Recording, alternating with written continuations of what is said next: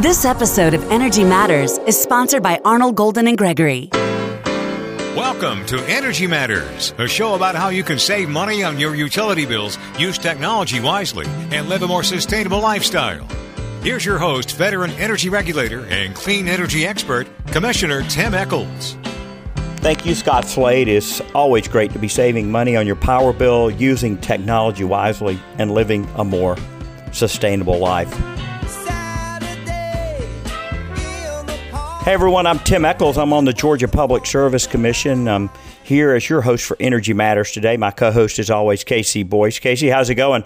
Good morning, Tim. Doing well. How about yourself? Yeah, doing great. How are things with the family? You guys still locked down over there? You getting out a little bit more? You playing some soccer? What's going on? Yeah, getting out a little bit more. Kids back in school a little bit more, and everything's going well. So, despite the numbers, real life is starting to kind of creep back in over here. Well, it's great to have David Smart with us today with BioStar Renewables. David, you grew up, I guess you said, as a Jayhawk and then became a Hoosier in college. How did you wind up getting into the renewables business? Yeah, thank you, first of all, for having me. It's great to be with you both. And I actually had always had an interest in renewable energy and studied in the Public and Environmental Affairs School at Indiana before doing a short stint in D.C. Actually, it's a family business for us at BioStar. I work with my mother and stepfather in the business, and my stepfather is a gentleman named Bill Love, who was living as sort of an angel investor after retiring from his electrical contracting career of 30 plus years, and got interested in a waste to energy business, which was using poultry manure to be able to create a high nitrogen fertilizer as well as renewable biogas. You know, we've got about 4,000 chicken farms north of I-20 in Georgia, but this chicken litter, as we call it here in Georgia, this just chicken litter, to energy just hasn't caught on. I mean, they use it and spread it on fields for fertilizer, but in terms of being able to use it for energy, I guess really it's because there's just not a value proposition for it. How did y'all get around that? Yeah, absolutely. The projects are expensive to build, and there are, I would imagine some of those farmers in your area are using anaerobic digestion. Our secret sauce is that we actually bolt on a process to the back of those digesters that takes the effluent waste from the digesters and creates our fertilizer process, which is certified organic.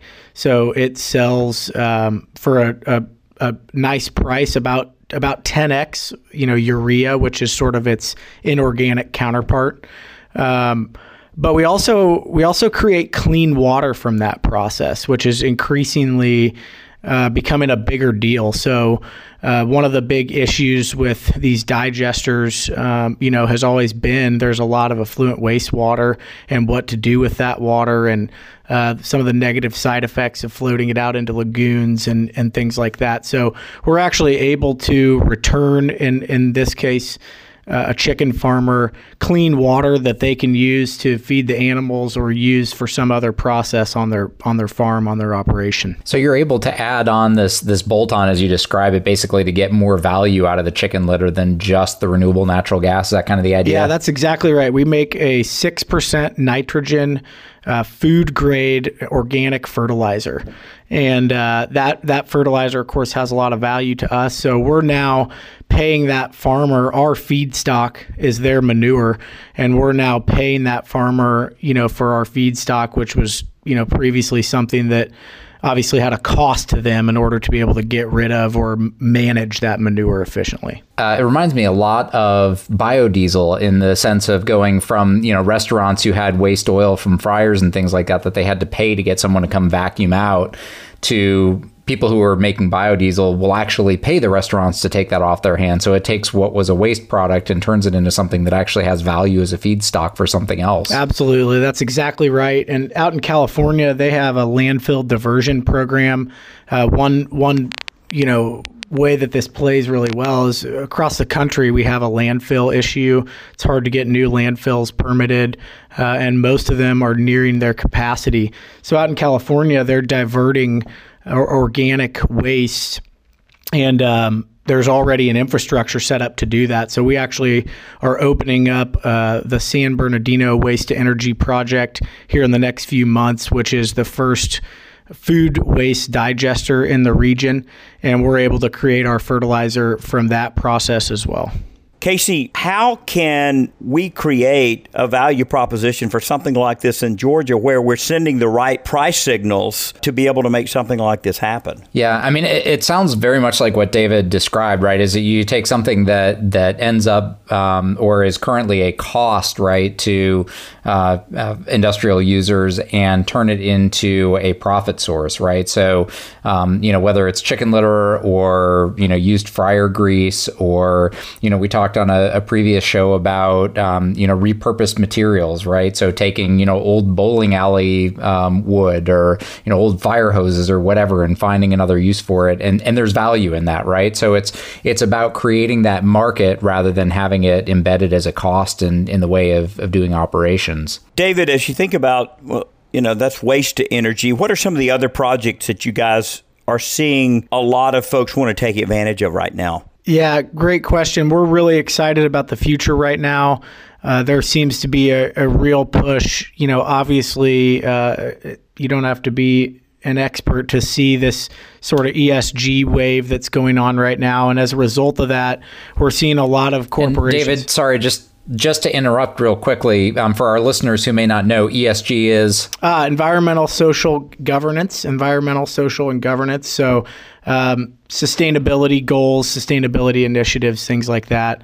And yeah, thank you for the clarification. I take the acronyms for granted sometimes. So happy to clarify there.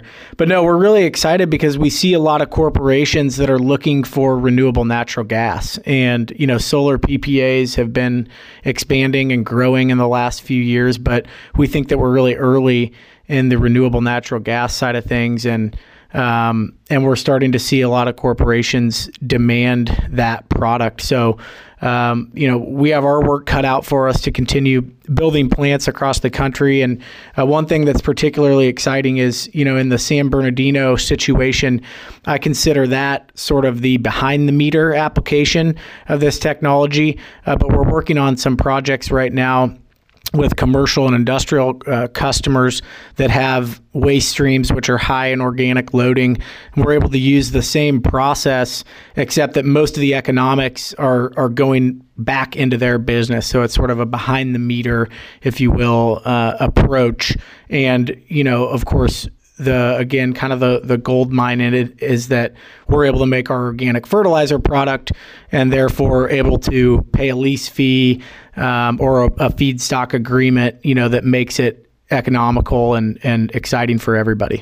So, David, one of the things that I've heard from folks who do energy efficiency or renewables in the past has been that kind of tying into this ESG thing, right? So corporate sustainability or climate change goals or whatever it may be has been really tough to get from, the big corporates like Walmart or McDonald's down to, mid-size and smaller firms. And I've seen some evidence in the study that I run at Escalent that seems like smaller businesses are starting to take this more seriously and are starting to invest in things that reduce their environmental footprint. I mean, does that square with what you guys see working in the market? Yeah, I think so. I think a lot of it is being sort of led from the top down as well. You have folks like Walmart who've released their gigaton plan to help, other people in their supply chain that might be smaller and medium-sized businesses start on the path toward achieving those goals. So, with respect to these projects, in order to have, you need economies of scale in order to make a project feasible. For the most part, we need really, really big projects, but we also, as a solar developer, are definitely seeing what you're discussing with smaller and medium-sized corporations, at least getting out there and starting to figure out what their options are. And I think that people are finding that, on-site renewables is great, but it's not for everybody.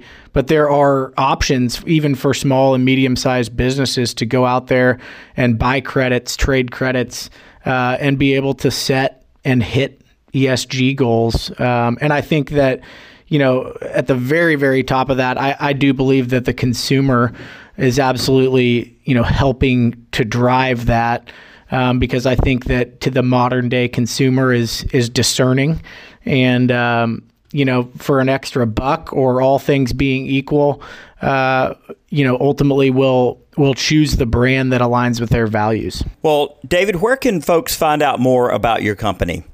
Yeah, thank you. biostarrenewables.com is our website. There's a lot of great resources in there, in our resource library and contact information. And I have to take this opportunity to plug our new podcast, Renewables. You can find that anywhere that you watch your podcast or listen to your podcasts, as well as in our resource library on our website. Well, great. I'm Tim Eccles. I'm at Tim Eccles on Twitter. He's Casey Boyce at KC Boyce. The show's at Matters Radio. Stick around. I'm Tim Eccles. We'll be right back.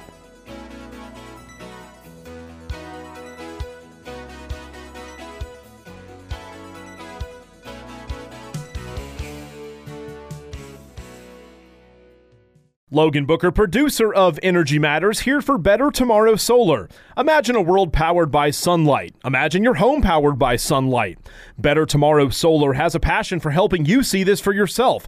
They've worked hard to overcome the chief obstacle to solar adoption, its initial cost. In some cases, they can install your solar panels at no cost, then charge a predetermined, stable rate for the energy used. In other cases, Better Tomorrow Solar has creative ways to finance the installation so the monthly payments are lower than the energy savings. Find out more at bettertomorrowsolar.com. That's bettertomorrowsolar.com, and see how you make your world better.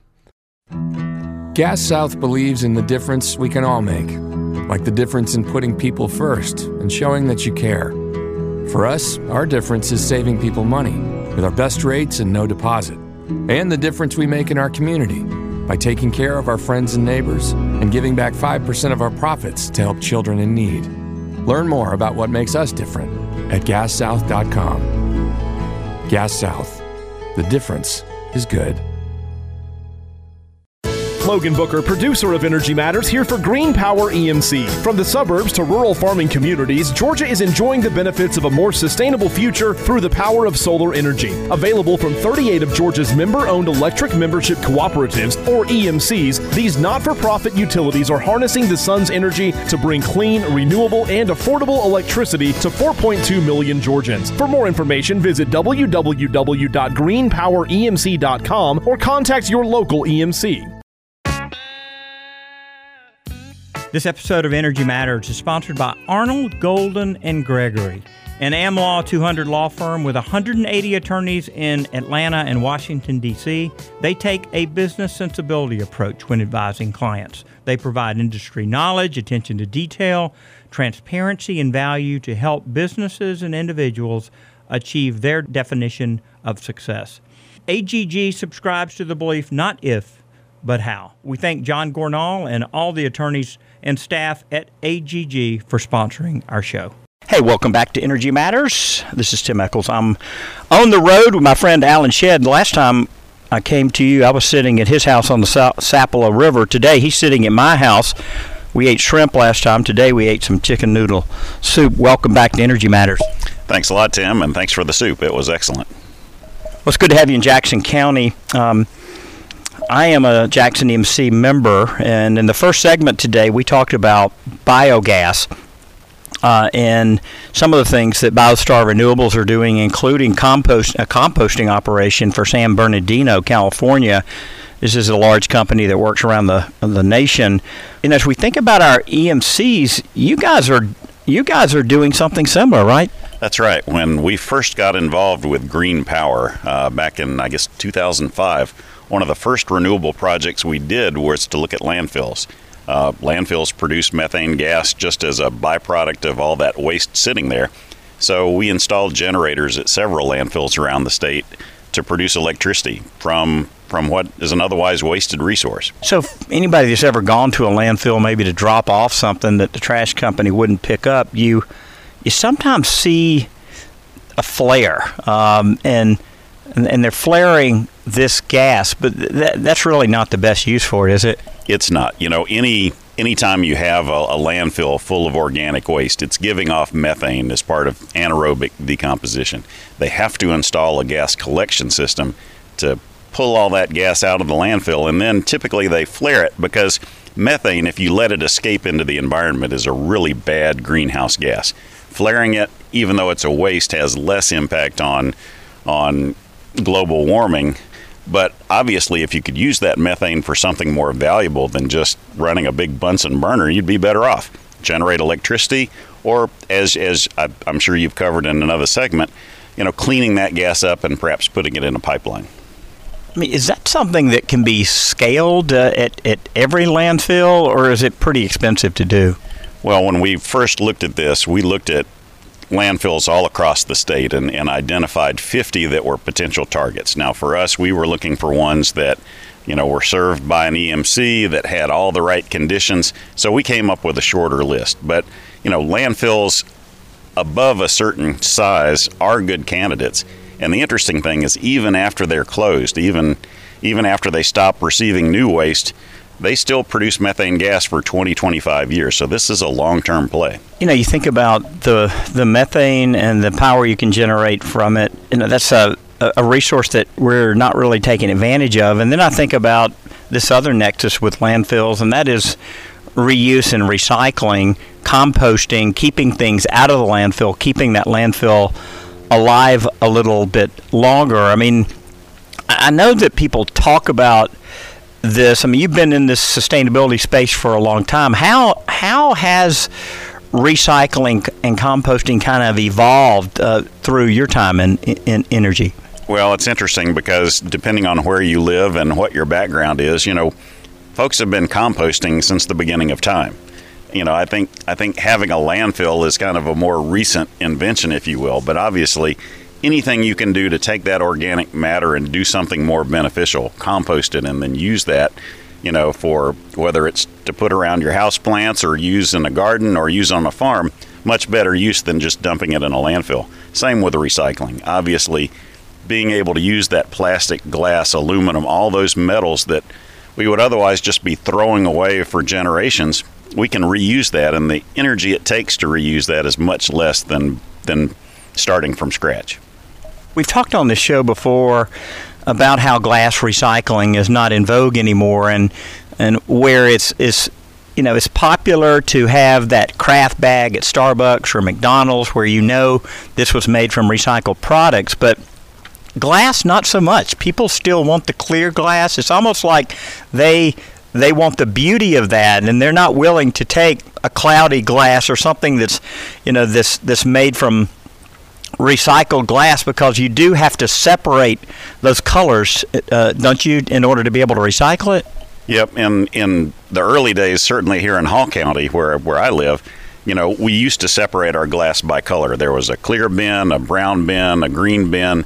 Now it's single stream, and the only thing you can really do with all that mixed together is make brown glass out of it. You can't take brown glass and turn it into clear. So it does limit your option. The other option, of course, is to use that glass for something else, maybe make insulation out of it. How does that work?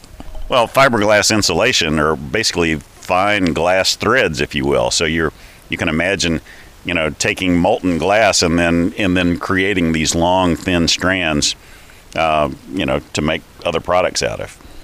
And then if we come up with a plan to do rebates or other things to help people get more insulation in their house, which we do have that, by the way, with Georgia Power. And this house that we're sitting in front of, I received a rebate from Jackson EMC for doubling my insulation. We really help ourselves and our grid by doing that, don't we? Well, absolutely. Reuse is the best thing. If you can use that glass more than one time, that's the best use. The next use is, okay, can we recycle it? Can we make something else out of it?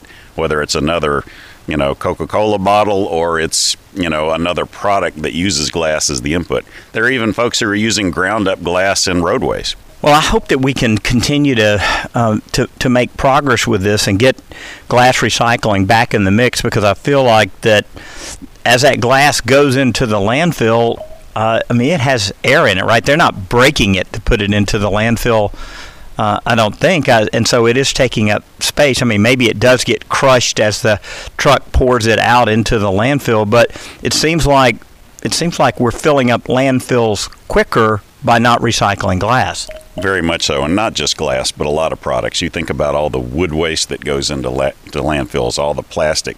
Think about all the styrofoam that folks throw away over the course of a year. That's a lot of volume, and that volume translates into acres of landfill that just sit there for generations. I was in Canada, up in Montreal, looking at the Kruger White Cloud toilet paper plant there, and they had a biomass facility. I think it was 15 megawatts that they were selling to Hydro-Quebec, but they were taking paper sludge that was kind of muddy. It was definitely wet, and they were plopping it onto a conveyor belt. And then on top of that, they took yard waste that was shredded. And then on top of that, and I'd never seen this before, Alan, they had what was called tire fluff. And they took me to the tire fluff pile. And you could pick up this tire fluff and blow it, and it would blow like snow out of your hand. It was that fine.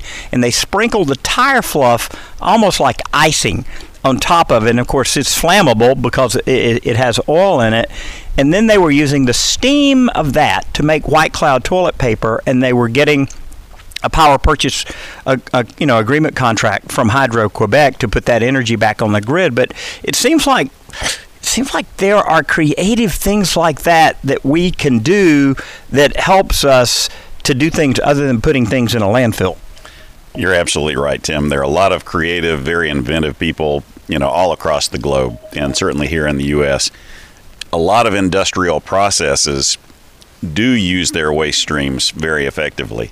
It's the consumers, it's folks like us, who are putting things in a garbage can and a truck picks it up and it's just out of sight, where oftentimes the big waste comes from. As we wrap up of the next few minutes this segment, I want to talk about the Petit Le Mans that we were a part of. We had the corral there. We talked about it for months, and we had a lot of volunteers. On Saturday, we had 3 Porsche Taycans there. We had that Audi e-tron. We had your plug-in Prius. We had Teslas just all over the place. We had my Volt. We had a Chevy Bolt that BMW provided. And I felt like, man, this was a great way to expose race fans to electric vehicles. It was hard work. You were there every day with me, and we were tired when it ended. But, from your perspective as a promoter of electric vehicles for Oglethorpe Power, how do you kind of sum up what happened? It was a great opportunity to get in front of a group of people that don't normally think in terms of electric vehicles. Sure, Porsche has an amazing electric vehicle, very high-performance Taycan, that would appeal to that group. And everyone who came by knew the specs already, so they know what it is, but they'd never seen one in person. Being able to reach out and make that concept real to them. Yeah, they're not willing to abandon gas-powered cars and drive electric around the racetrack, but you have to start somewhere. And I think it was a great start, and I think something that we ought to look at building on. And just a week before, you and I had brought together the EMC presidents up at Atlanta Motorsports Park, just kind of on the other side of North Georgia in Dawsonville, where those EMC presidents had a really fun go-kart race. They raised about $10,000 for a charity that provides money to low-income ratepayers struggling to pay their bill. And we made a part of this that if you lost the race, of course there were 15 losers, I think, out of the 16, then you had to budget for an EV. You're in the EMC world. What was the feedback after the event? It seemed like everybody had a great time. They absolutely had a great time. Now, the reality of oh my gosh, now we've got to look at acquiring an EV. We'll have those discussions, and I'll certainly support them as we can to help them make that transition. It's really important for us all to have EVs in our fleets. Wish we could have done the race in electric vehicles. Yeah, maybe so in the future. Well, look, Alan, it's always great having you on Energy Matters. Keep up the great work. Thanks for inviting me. Always a pleasure, Tim. Hey, this is Tim Eccles. Stick around. You're listening to Energy Matters.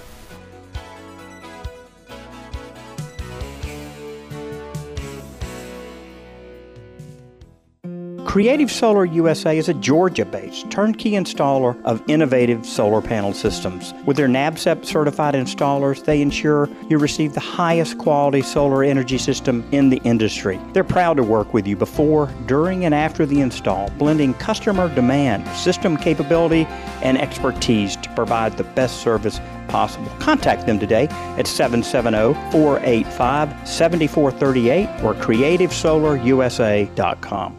Tim Eccles for Marlin Gas Services. As the port continues to grow, more and more trucking companies are using natural gas in their trucks instead of diesel. Marlin Gas Services is helping to usher in this clean opportunity. With their specialized rigs, they create virtual pipelines with all the equipment and expertise to provide reliable, clean natural gas. Marlin Gas is the company that gas utilities, pipeline companies, and industrial facilities turn to. See marlingas.com for more information. This episode of Energy Matters is sponsored by BMW Auto Sales. COVID-19 has changed everything, even buying a car. BMW Auto Sales, one of our show sponsors, not only sanitizes every car, but you can buy it online and they'll trailer it to your home anywhere in Georgia and surrounding states. They've used electric cars, plug-in hybrids, and traditional hybrids. Check out the inventory at ev-hybrid.com. That's ev-hybrid.com. They have a 3-day loaner period as well if you want to make sure electric works for you. Check them out at ev-hybrid.com. We interrupt this episode of Energy Matters to take you outdoors. On the road again. Hey, this is Commissioner Eccles. I'm on the road at the Lovett School over on the Chattahoochee River in Atlanta, and we've got a number of Cub Scouts here. They're learning about energy today, and I'm going to interact with them, and you guys will have a chance to listen to them as well. So I'm going to go ahead and set this up by saying in front of me, I've got a couple things. I've got a strip of solar panel, and I'm going to pass this around for you guys to see. You can see the regular piece of the panel here, and then a special coating, and I'm going to ask you in a minute what you think that coating is for. So you can kind of feel that and pass it around. I also have in front of me some wood pellets. And these wood pellets are made by a company called Drax Biomass, and they're made out of pine trees. And so it could be some sawdust in this. It could be some wood chips ground up. I want each of you to take a wood pellet and kind of feel just how compressed these are. And as you go to Savannah, Georgia, if you ever go down there, just down the river from downtown, there's a giant dome. And that dome is full of these wood pellets. And these wood pellets are being put on a boats. There's a bunch of them. And they're being shipped to England, and they're being burned for their power because they're eliminating coal as a generation source, and they're burning these wood pellets. Obviously, they have some natural gas, and they have some nuclear power. So I'm going to just go down the line because I want all of y'all to have a chance to be on the radio. What's your name? Sam. And Sam, how old are you? 10. So Sam, as you think about energy, and I say, Sam, what's the most important thing you know about energy? What would you say? The most important thing is that I guess that it should be renewable and that it should be able to be used across big countries, or that it be usable, that it provide power that people need, right? And so countries like the United States and other developing countries, we have a lot of energy sources. Countries like Germany, which is a very sophisticated country because they don't have the vast gas resources that we have. They buy their gas. Does anyone know where Germany buys most of their gas? What's your name? Lewis. Lewis, where do you think Germany buys their gas? Iran. Close. Not Iran. What's your name? Copeland. And Copeland, where do you think Germany gets their natural gas? Russia? It is Russia, in fact. So the fact that they get their gas from Russia and that gas is expensive, would you say that in some way makes them more friendly or obligated to support Russian policy, or not necessarily? I think yes. So let me go with you, Copeland, because you seem to be the smartest guy in the room right now. So, Copeland, let me ask you, we make, in the past, the United States, we've had a lot of nuclear reactors. I think we had about 102 of them. Slowly but surely, some of those are being turned off, and Georgia is the only state that's building a new nuclear reactor. In China, they're building 26 reactors. So let me ask you, if China and Russia's building them too, if China and Russia are building reactors, perfecting the design, and then selling the design to other developing countries, what do you think the relationship is going to be like between Russia and these countries and China and these countries? How would you say it would impact, say, geopolitics or the relationship a country would have with Russia or China? I feel like that Russia and China could use them and do something. So if blah blah blah, if you don't do this, we won't give you any fuels or something. So what you're saying is that they possibly could use it to pressure these countries into complying with them or being friendly to them or maybe buying military hardware from them or other things like that. Is that right, Copeland? Yes. Copeland, once again, you've proven that you're the smartest guy so far in the room because that's exactly what we fear might happen. And so if the United States stops making the technology, and we've taken technology that certain military hardware run on, does anyone know what in the Navy runs on nuclear power? Does anyone here know anything about the Navy? What's your name? Anna. Anna, what do you think in the Navy runs on nuclear energy? I think the tanks. Well, the tanks are part of the Army, and right now they're not running on nuclear energy. But there are. Think about the Navy and what the Navy's operating in the ocean, right? So, or under the ocean. What would you think would be something that would run on nuclear energy? Maybe an aircraft carrier. An aircraft carrier is exactly right. They run on nuclear energy, and so does submarines, and some battleships. So this technology that we have that's running on nuclear energy is, I think it gives the United States a competitive advantage. Does anyone know what a competitive advantage means? What's your name? I'm James. James, what is a competitive advantage? A competitive advantage is an advantage when you're competing or trying to compete against something or someone. Yeah, so if you're competing against someone, let's take the University of Georgia, for example, and Georgia Tech. Would you say that in football that Georgia had a competitive advantage over Georgia Tech? I definitely think they did. Yeah. And so is it because they have faster runners and better quarterbacks? And is it the athleticism or is it the brains that gives the competitive advantage? The athleticism. In football, it is. So while tech people may be a little smarter, right? Maybe. But when it comes to things like athletics, they're usually behind, and I agree with you. So, second smartest guy in the room. So, we've got the Navy that has a competitive advantage when our submarines don't have to come up out of the water to refuel, right? They can go all the way around the planet and not have to come up for fuel. That's a competitive advantage if someone's running, say, diesel submarines or something else where they've got to come up to get gas. Then nuclear energy is important. So you've got the solar panel that I've passed around. Has it made it all the way around? So let me ask, let me go down the line. Did I talk with you yet? What's your name? Lewis. Lewis, how old are you? 11. Okay, Lewis, this is a solar panel, uncoated and coated. What do you think the one that's coated could be used for?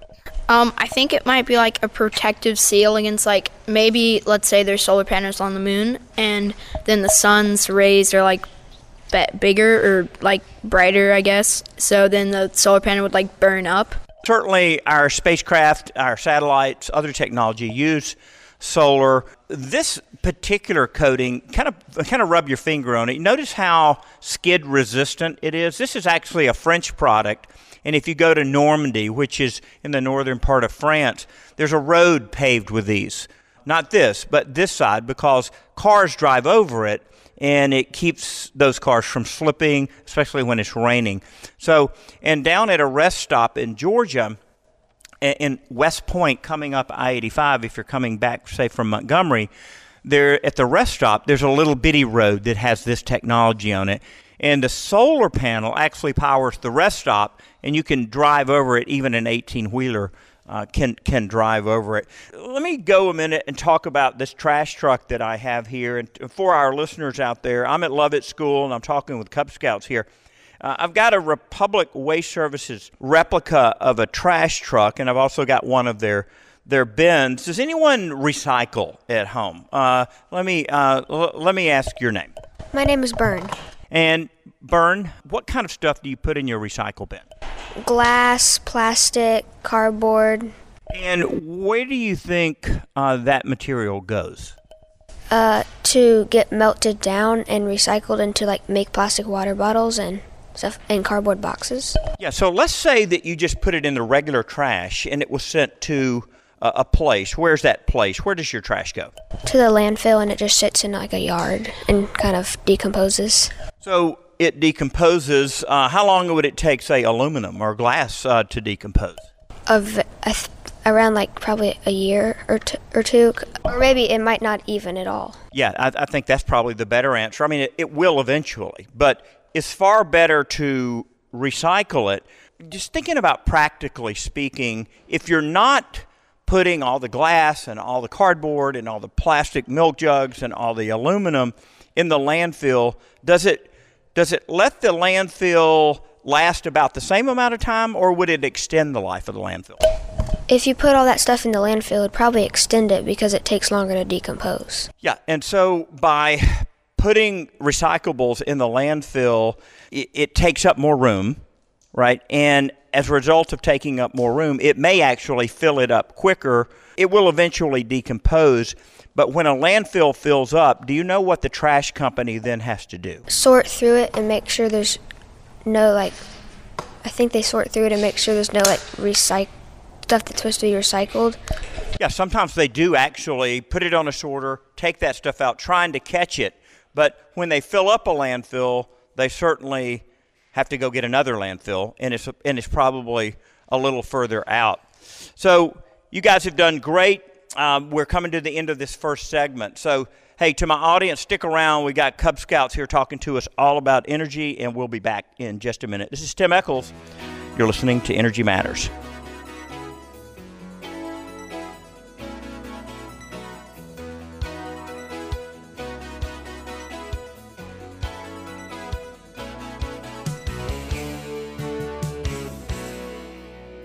Everyone has tough times in their life. By checking the Project Share box at the bottom of your utility bill, you can make life a little easier for your neighbors. Your $1, $2, or $5 checkoff is matched by the utility and then used by the Salvation Army to help folks having a tough time paying their energy bills. It's that easy. Join PSC Commissioner Tim Eccles and many others by donating via your power bills this year. See more by clicking projectshareinfo.com. And thank you. Hey, this is Tim Eccles. We talk all the time on Energy Matters about buying a used EV instead of a new one. Let someone else pay the depreciation. BMW Auto Sales, one of our show sponsors, can fix you up. Go to their website at ev-hybrid.com to see the ever-changing inventory. BMW has every brand, every type of EV, and they'll even let you test drive it for 3 days, show you how to charge it and drive it for maximum performance. That's ev-hybrid.com. ev-hybrid.com. Energy Matters would like to thank Gas South for its support of the show. Gas South has a no-deposit policy and offers some of the lowest per-therm rates in the state. Use the promo code MATTERS for a special deal. Gas South, the difference is good.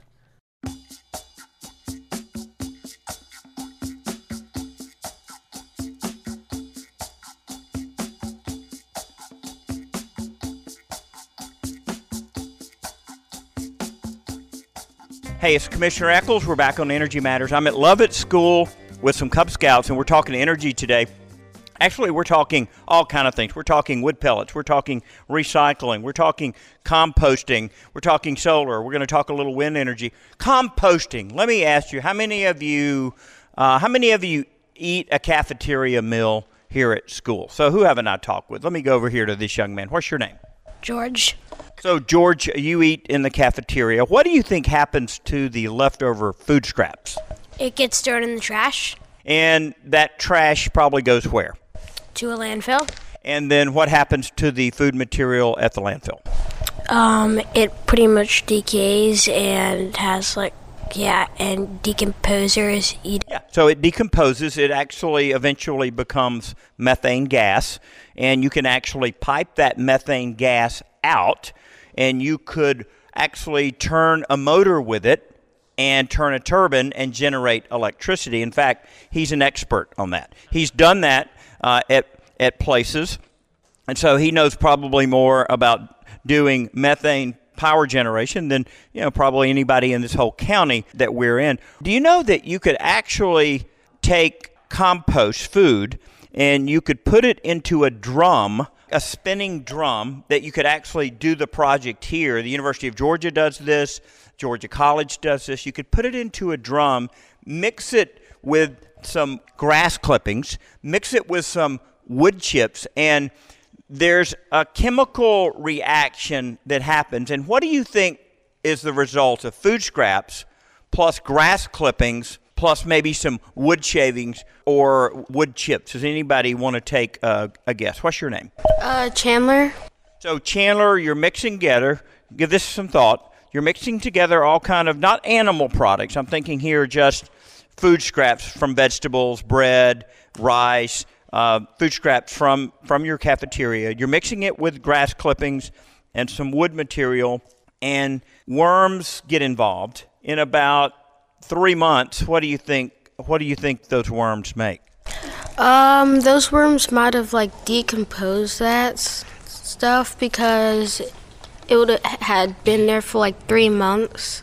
Yeah, so it does have a chemical reaction that happens, and it is being decomposed. And back to Copeland here, the smartest guy in the room. Copeland, pressure's on you here. What does the material become? Soil. That's exactly right, Copeland. It becomes soil. Copeland, you need a job? You're looking for employment? I'd like to talk to you about maybe being my personal assistant. So Copeland's right. The compost, and companies like Cox Enterprises up in Sandy Springs, they take all the material out of their cafeteria, and they run it through these composting machines. They make soil, and then they use it in their flower beds and for landscaping. I mean, it seems so much smarter, doesn't it, than just tossing it into the landfill. So that's a cool thing. Let's talk for a second about wind energy.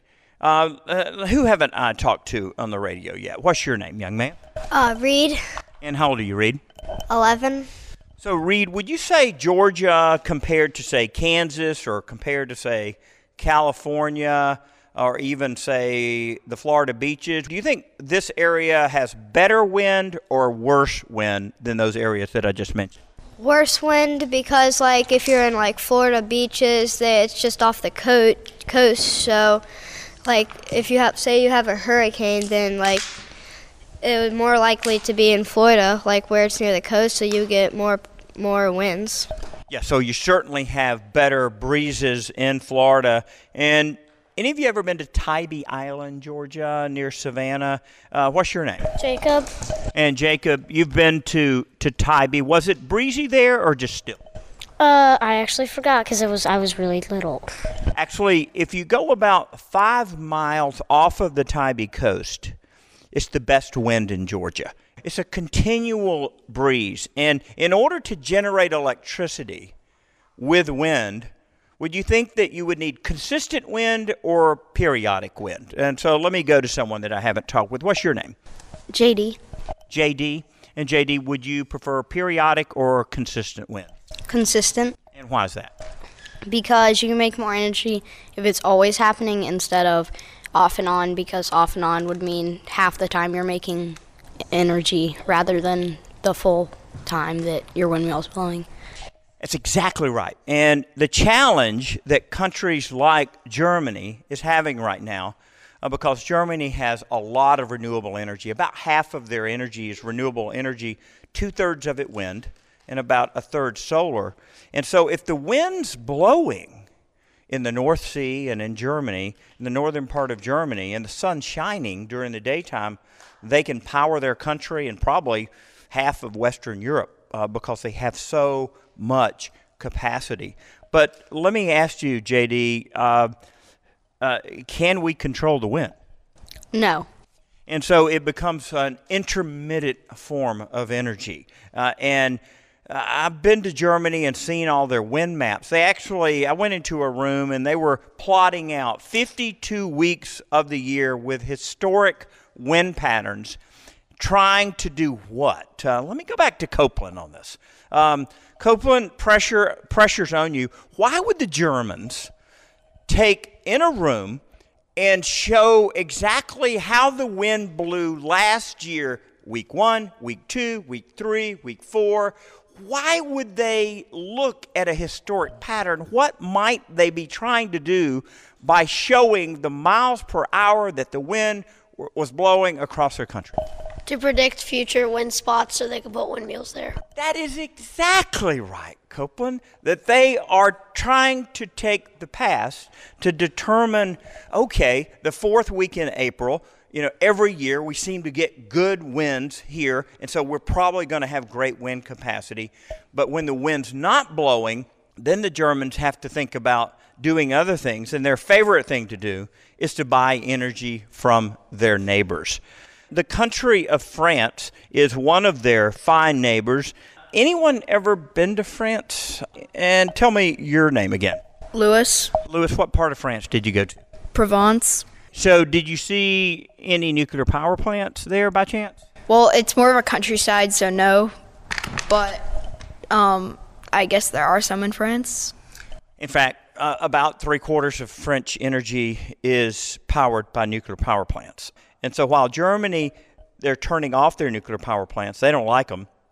The French love them. But the law in the European Union says that you can't, if you need energy, and so if the wind's not blowing in Germany, the sun's not shining, and they need energy, they can't discriminate about the electrons. And it's the electrons that are generating the electricity.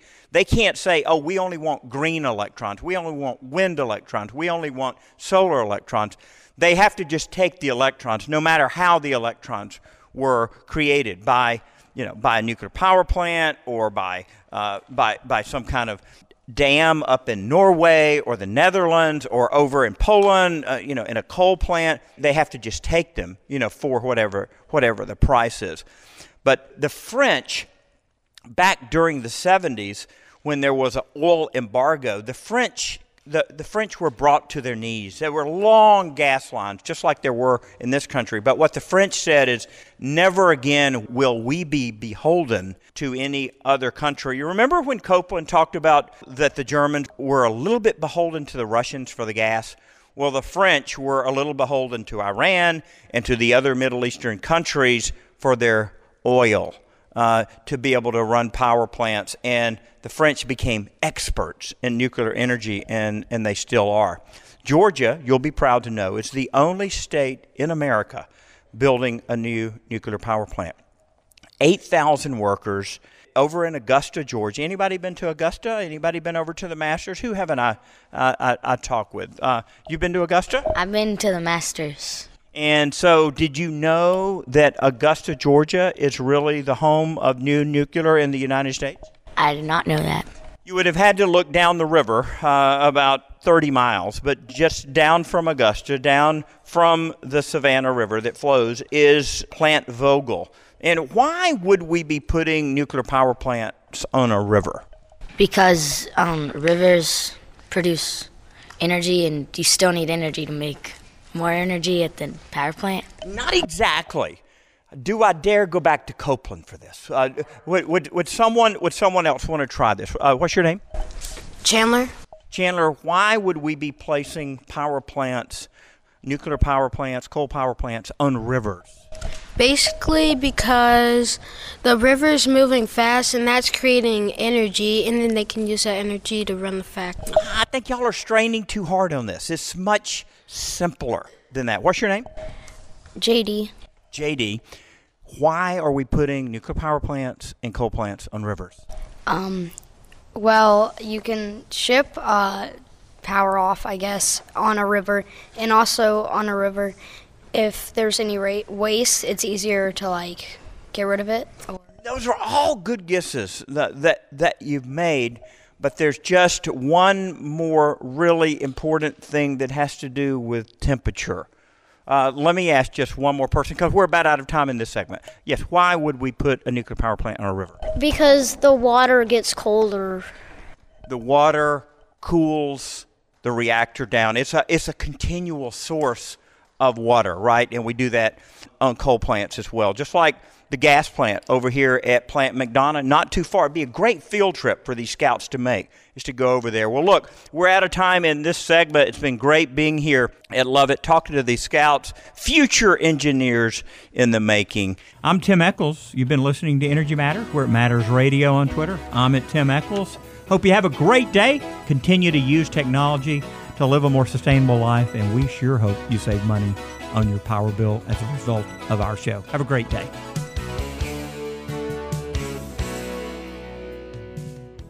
The electric car revolution is coming, and the choices are growing. Gem cars are everywhere. You've seen these low-speed electric vehicles on college campuses, downtown Atlanta streets, and resort islands like St. Simons and Jekyll. Gem cars are street legal, equipped with seatbelts, headlights, and a tag, and can operate on roads with speed limits of 35 miles per hour or less. If you want to know more about these electric cars and trucks, 6-passenger shuttles, mobile repair service, or full vehicle wraps, go to gemcarservice.com. That's GEM carservice.com. Tim Eccles of Energy Matters here for Solar Sun World. No doubt you've seen solar panels popping up all over the state. If you want the precision of German engineering when it comes to solar, Solar Sun World is for you. Gerd and all the folks at Solar Sun World understand the complexities of solar and how to make it work for you. From tax credits to inverters to accelerated depreciation, they'll advise you on the best path forward. And Solar Sun World now offers power purchase agreements. Find them at solarsunworld.com, solarsunworld.com.